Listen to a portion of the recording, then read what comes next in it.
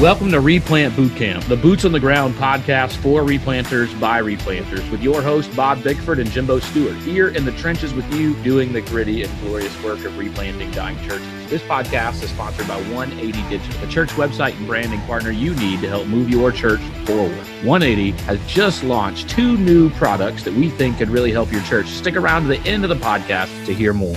Replant Bootcamp Kansas City edition, part 2. We warmed it up with Kyle Bierman. Yeah. So everybody's now set up and ready to hear from the godfather of replanting. All right. When's he coming? When does he get here? So it's our illustrious leader, Mark Clifton. Well, thank you. Good to be with you. And everybody coast to coast and all the ships at sea who are listening to this. Mostly it's just our moms. I know. Well, One of the things we want to talk about, though, is we travel a lot, and we get to see a lot of different replanters who are slugging it out in the trenches. And one of the common things we hear is, man, it's hard out there. And how do guys stay encouraged? How do they stay healthy? a lot of them don't, and they don't acknowledge it, and they just keep operating wounded until they get so bad that they can't keep going. And a lot of times when they're wounded, they do what wounded animals do. They overreact, they fight back, they become bitter, and they make their situations worse. I get a lot of emails and texts from guys who are really wounded and hurting, and they'll tell me a list of things that has happened in their church, and it's bad. I mean, they've had to reduce their salary. They didn't get any Christmas bonuses, different things like that.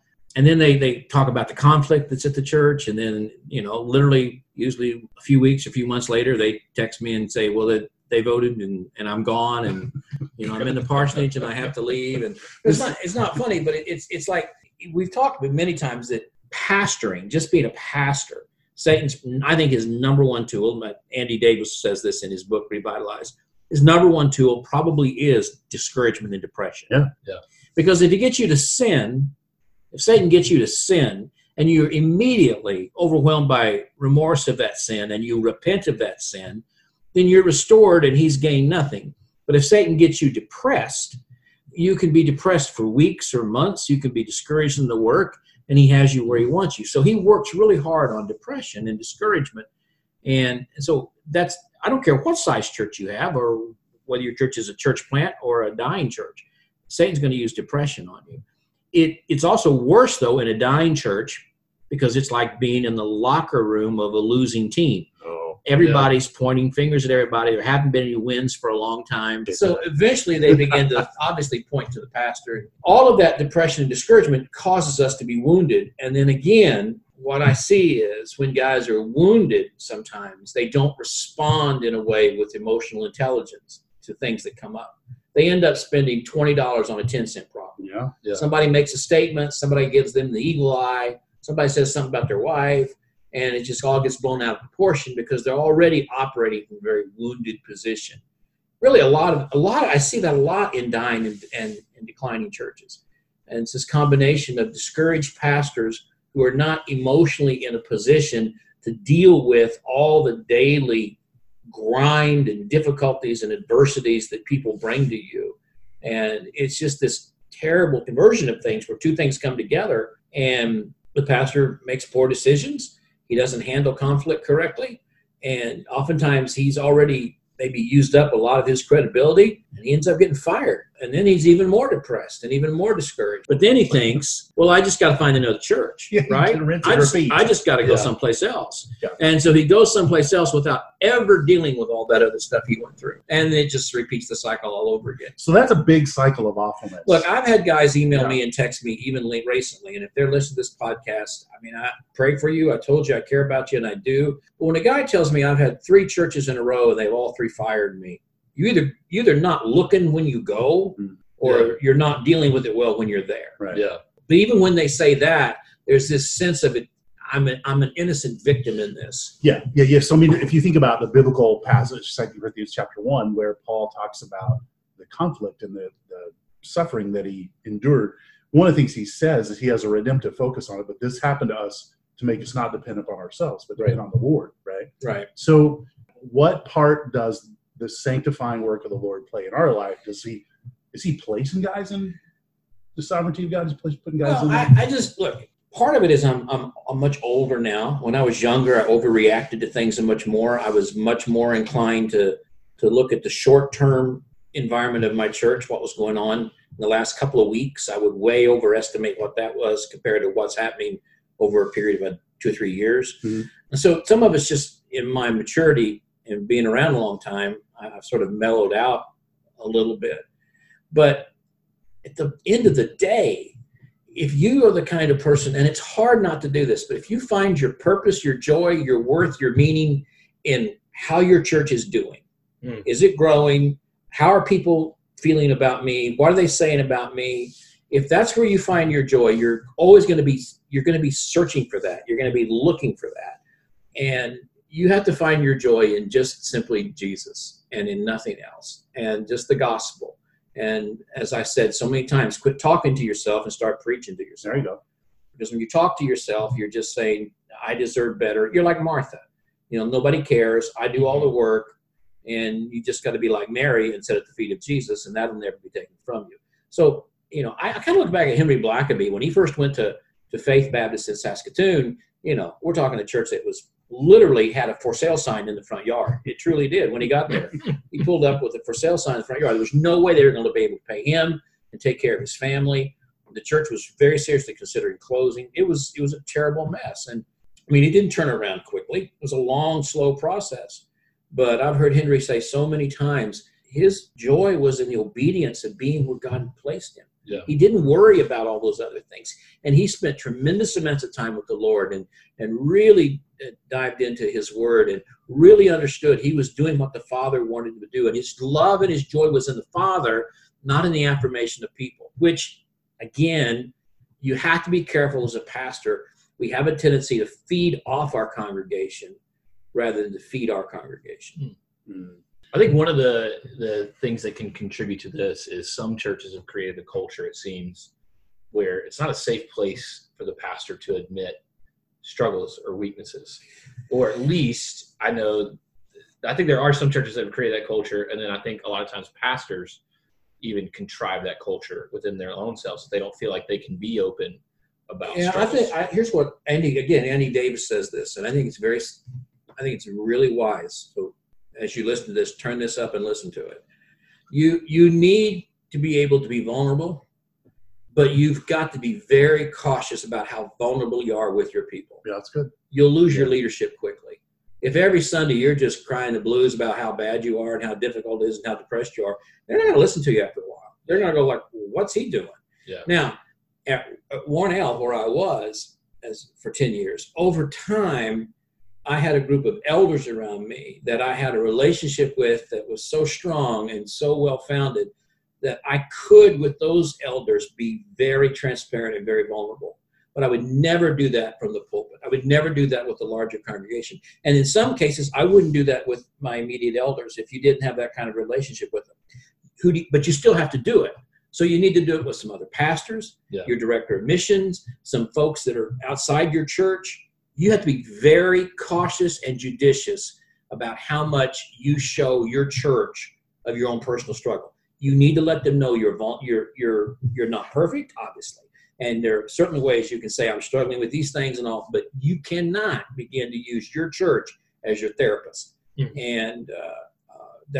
And sometimes when you first do that, you get all kinds of affirmation from your congregation. Mm-hmm. Oh, pastor. And sympathy, you think, sympathy. We all like that. Oh, yeah. And so then we keep going to that well. Well, you go to that well too many times, and they're going to be done with it. Yeah, suck it up, big boy. Come on. Yeah, because they got problems too. Sure. Yeah. Right? And they're not getting paid to be a Christian, and you are. And that's kind of how some of them look at it. Sure. And so, they're out there struggling with the same stuff you are. And so don't hear me. I'm not being harsh. I think you do need to share things with people. You cannot do this in isolation, but just be careful how much you share with your congregation.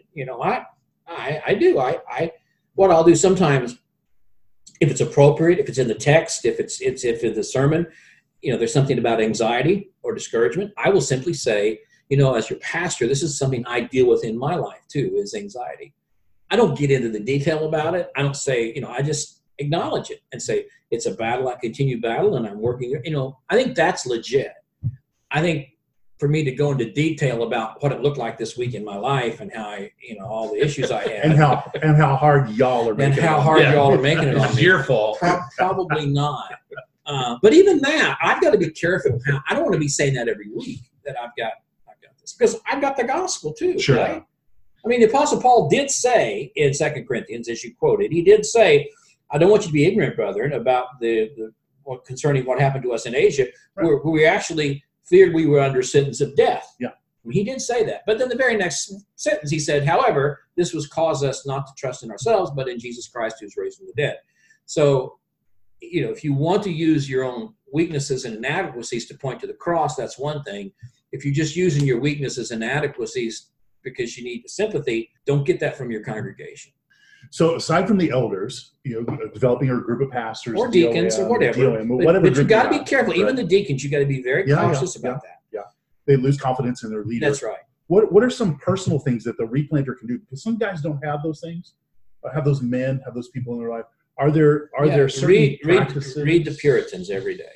I'm serious. Just read Thomas Watson every day. Read some good Puritans every day who struggle with things and found their joy in the gospel. I think that's very helpful. I think read Spurgeon. Read morning and evening every day. Listen to some good stuff every day. I mean, all of Martin Lloyd-Jones' sermons are available online for free on the Martin Lloyd-Jones Trust. Man, spend an hour a day listening to Martin Lloyd-Jones. When you feel depressed and discouraged, listen to him. He's not very funny. He's not going to tell any jokes or anything, but I mean, he's pretty serious. But what he's doing is communicating the gospel to you. So I think that's really important. What you read. I mean, frankly, if you're already given to discouragement, and anxiety, which I am most of the time, generally speaking, scrolling through Facebook and Twitter does not edify me. It doesn't make me feel less discouraged. It doesn't make me feel less anxious. Sure, there's a scientific report that says that. Right? It increases it. And so if I would spend as much time reading, obviously the scripture, all right? Yeah. But I'm talking reading the Puritans, reading some of those John Owens and Thomas Watson, reading those guys as I do scrolling through Facebook and Twitter.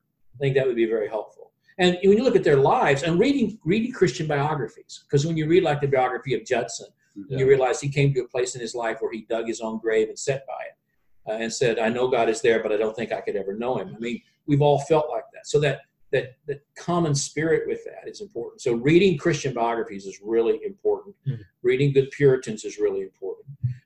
Getting the book, The Valley of Vision, which is a book of Puritan prayers, and sort of praying using those as your models for prayer, all of those things.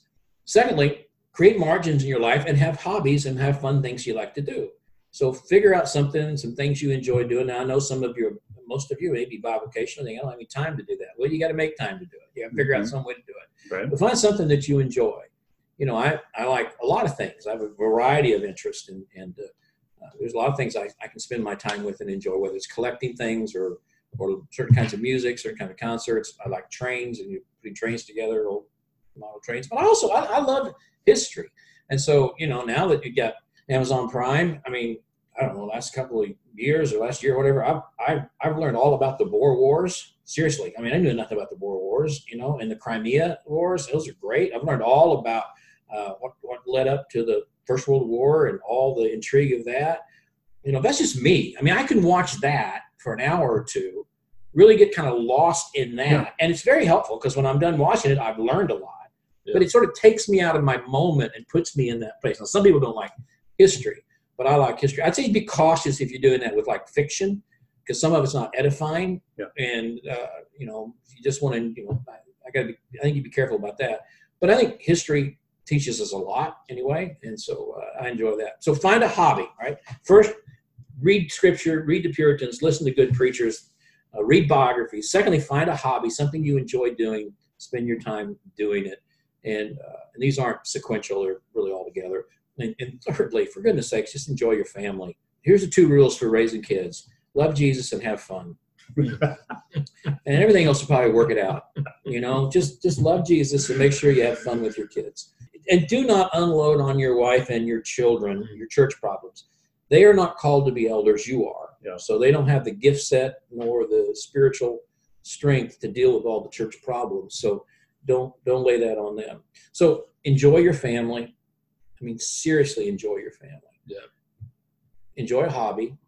Spend great time in God's Word and great time in Christian biographies and reading some good Puritans and those kinds of things. And just realize God's going to transform that church at some point. Yeah. If not while you're here, then when he returns, yeah. he'll transform it into a perfected bride. And those who are unregenerate, well, they'll find that out that day, and you don't need to worry about that anymore. So I think sometimes we feel like the church is way too much our responsibility. And our responsibility, as Henry Blackaby showed us so well in Saskatoon when he was there, is just to be faithful. Just to remain there and just be faithful. And that's what I would encourage guys to do. But I'll tell you what, you start reading those Puritans and you look at their biographies and the life they lived and the struggles that they had. And many of them lost many children to disease. They had tremendous difficulties even with their marriages and their health of their wives, and sometimes the mental health of their wives for some of them. And then just the struggles in their own churches. And yet how the gospel and focusing on the cross and focusing on Jesus really sustained them through that. And then lastly, just fight for it. Don't curl up and give up. Just fight for your joy, fight for your family, fight for the gospel, fight for your church, because Paul said, I have fought the good fight. And so just suit up and battle it out. Now, easy for me to say that, because there are some days just getting out of bed is a battle. Mm-hmm. And I understand that. What are some signs if a guy's, so all those are awesome and great, but let's just say a person comes in and is like, and thank you for that, all those suggestions, but I'm just to the point where I can't do this anymore. What are some of the signs that, and you're to a point where you're so discouraged, or maybe you're so spiritually unhealthy that it's probably a time for you to consider transitioning out? What would some of those signposts be? I don't know. I mean, Martin Luther spent 15 months refusing to get in the pulpit. He preached in Wittenberg. I think he preached sometimes twice a day. I know one year he preached over 150 times. People came from miles around to hear him preach. But then he became so frustrated with the lack of response from his preaching. I mean, it was almost as though I think he felt like people were coming to be entertained, coming to see sort of a celebrity. And he became quite angry about that. I think he called them beasts and said they weren't worthy of the gospel. And if their life didn't change, he was not going to preach again. And he didn't. He went 15 months and didn't preach a sermon. Was that godly? I don't know. But I mean, the point is, if you ever feel like you want to pull the fire alarm so you don't have to go to church on Sunday morning, then so did Martin Luther. I think we all come to times in our lives when we go, I'm done with this. I don't want to do this anymore. I mean, there's been so many times I wish I had a marketable skill beyond ministry, but I can't make any money anywhere else hardly. So puppet ministry is not an option for you anymore? I'm being kind of facetious about that. But how do you know when you're ready to give up? Well, it's not from discouragement. It's not from the lack of results. I think one thing is if it's destroying your family, then yes, you got to quit. Yeah, you got to take care of your family. I think number two, if it over a long period of time, if it's destroying your faith, if it's destroying your Christian walk, if you're becoming bitter and cold and angry and distant from Christ, and you're really being a hypocrite in the pulpit. Now, all of us are hypocrites sometimes in the pulpit. I mean, let's just be honest. We're all failing people until Christ returns. But I'm talking about a systemic pattern of just being a hypocrite in the pulpit. I think those kinds of things are probably opportunities for you to say, it's probably time for me to step aside for a while and not be in the pastorate any longer. And let me just be honest.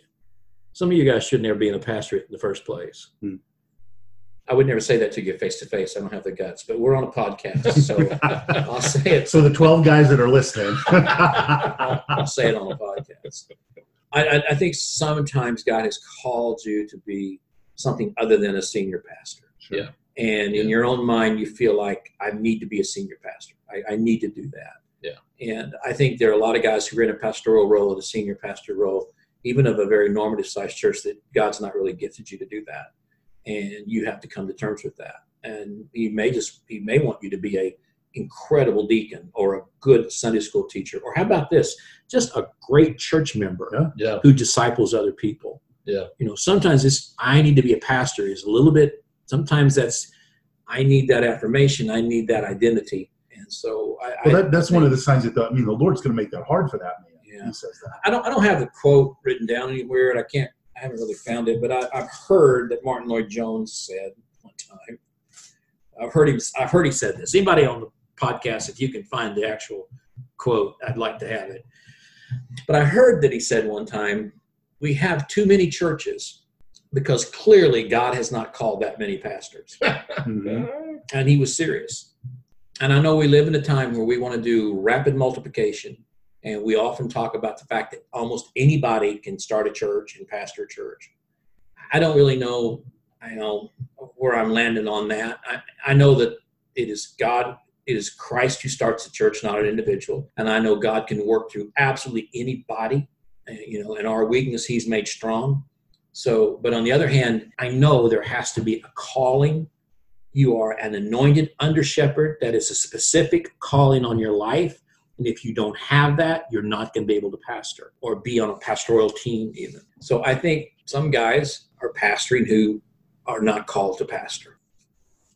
I think one of the things that happens in discouragement and depression is a tendency towards isolation. I'm an extrovert. I'm a people person. I want to be around people. When I went through my dark season at the church the Replant that I pastor, I all of a sudden turned completely into an introvert. I mean, really more a misanthrope. I mean, I just didn't like people. I didn't want to be around people. I would hide in my office on Wednesday before dinner and wait till dinner already started, and then just go sit with my wife and kids because I didn't want to talk to anybody else. And I know one of the things I had to do was get out of that isolation and find some pastors that could encourage me, challenge me, disciple me, and help me find my hope in the gospel again. We'll talk about the importance of... Oh, absolutely. I mean, you've nailed it. I mean, that's, my worst and most difficult times are when I'm alone and I'm not interacting with anybody, because then you do listen to yourself and you listen to the adversary and you turn inward. Obviously, isolation is where he wants you to be. This is kind of corny, but my wife and I were driving last weekend out to see her parents and our son and his wife out near the Flint Hills of Kansas. And all of these geese, these amazing, beautiful white winter geese, were migrating. And they had all landed in an old cornfield. I mean, I'm not exaggerating, there must have been thousands of them. And so we stopped the car and rolled the window down, and the noise was incredible. It was just amazing. These over 1,000. We took video of it. I don't know why we did. Nobody cared to see it, but we did. I'll take a video of all the geese. But there they were. It's what we do. It's what we do. And then when they would fly away, they would fly away in a big group, a big flock of geese, right? We remarked to ourselves, isn't it interesting that they even though there's a huge cornfield, 1,000 or so, are all right there crammed together. You know why they're the same thing for wildebeest or any other animals like that. What you do is if you get 1,000 of them together, well, let's say there's a couple of coyotes that show up. Well, he can eat one or two, but he can't eat 1,000, right? Yeah. So there's security in the number. Whereas if you're the only one over here by yourself, you're getting eaten. Yeah. He ain't going to come to the flock. He's going to come to you. If you're Bob the Duck and you think, I'm going to go over here and eat all by myself because there's more food over here, believe me, the coyote's going to eat you. I feel like it's a Mutual of Omaha Wild Kingdom. So what I'm saying is, in nature, those animals that are vulnerable to attack, it is the herd, it is the school, it is the flock that gives them protection. And so seriously, if you will stay with other believers, stay with other pastors, there's security in that. But if you just kind of peel off by yourself and go, then you are truly going to be under attack by Satan.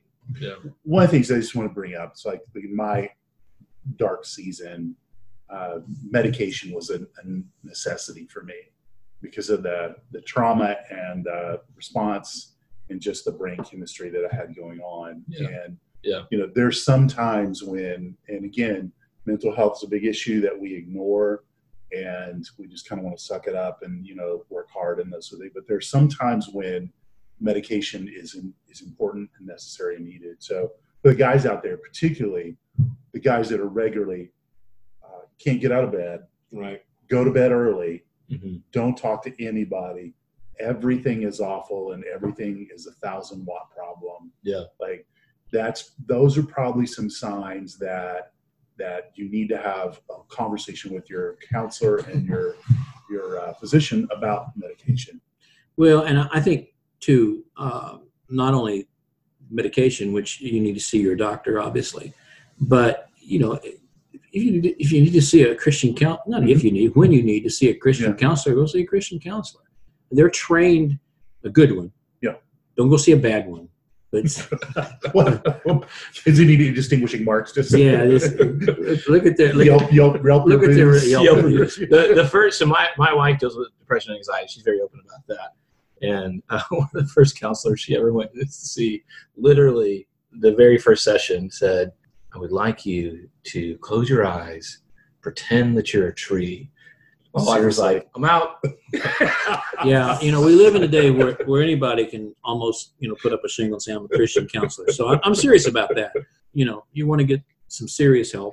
The point is, you find a really valid, gifted, equipped Christian counselor, which I had one, is someone who can really help you focus and engage you in conversation that's very helpful to help you really identify what it is the adversary is really doing in your life. Yeah. And so that was very helpful to me. So finding and by the way, if you're a pastor, you better find a good Christian counselor so you can recommend people. Yes. Sure. I mean, you don't, people need help and you can't do it all. And so you better have one or two Christian counselors you can recommend people to.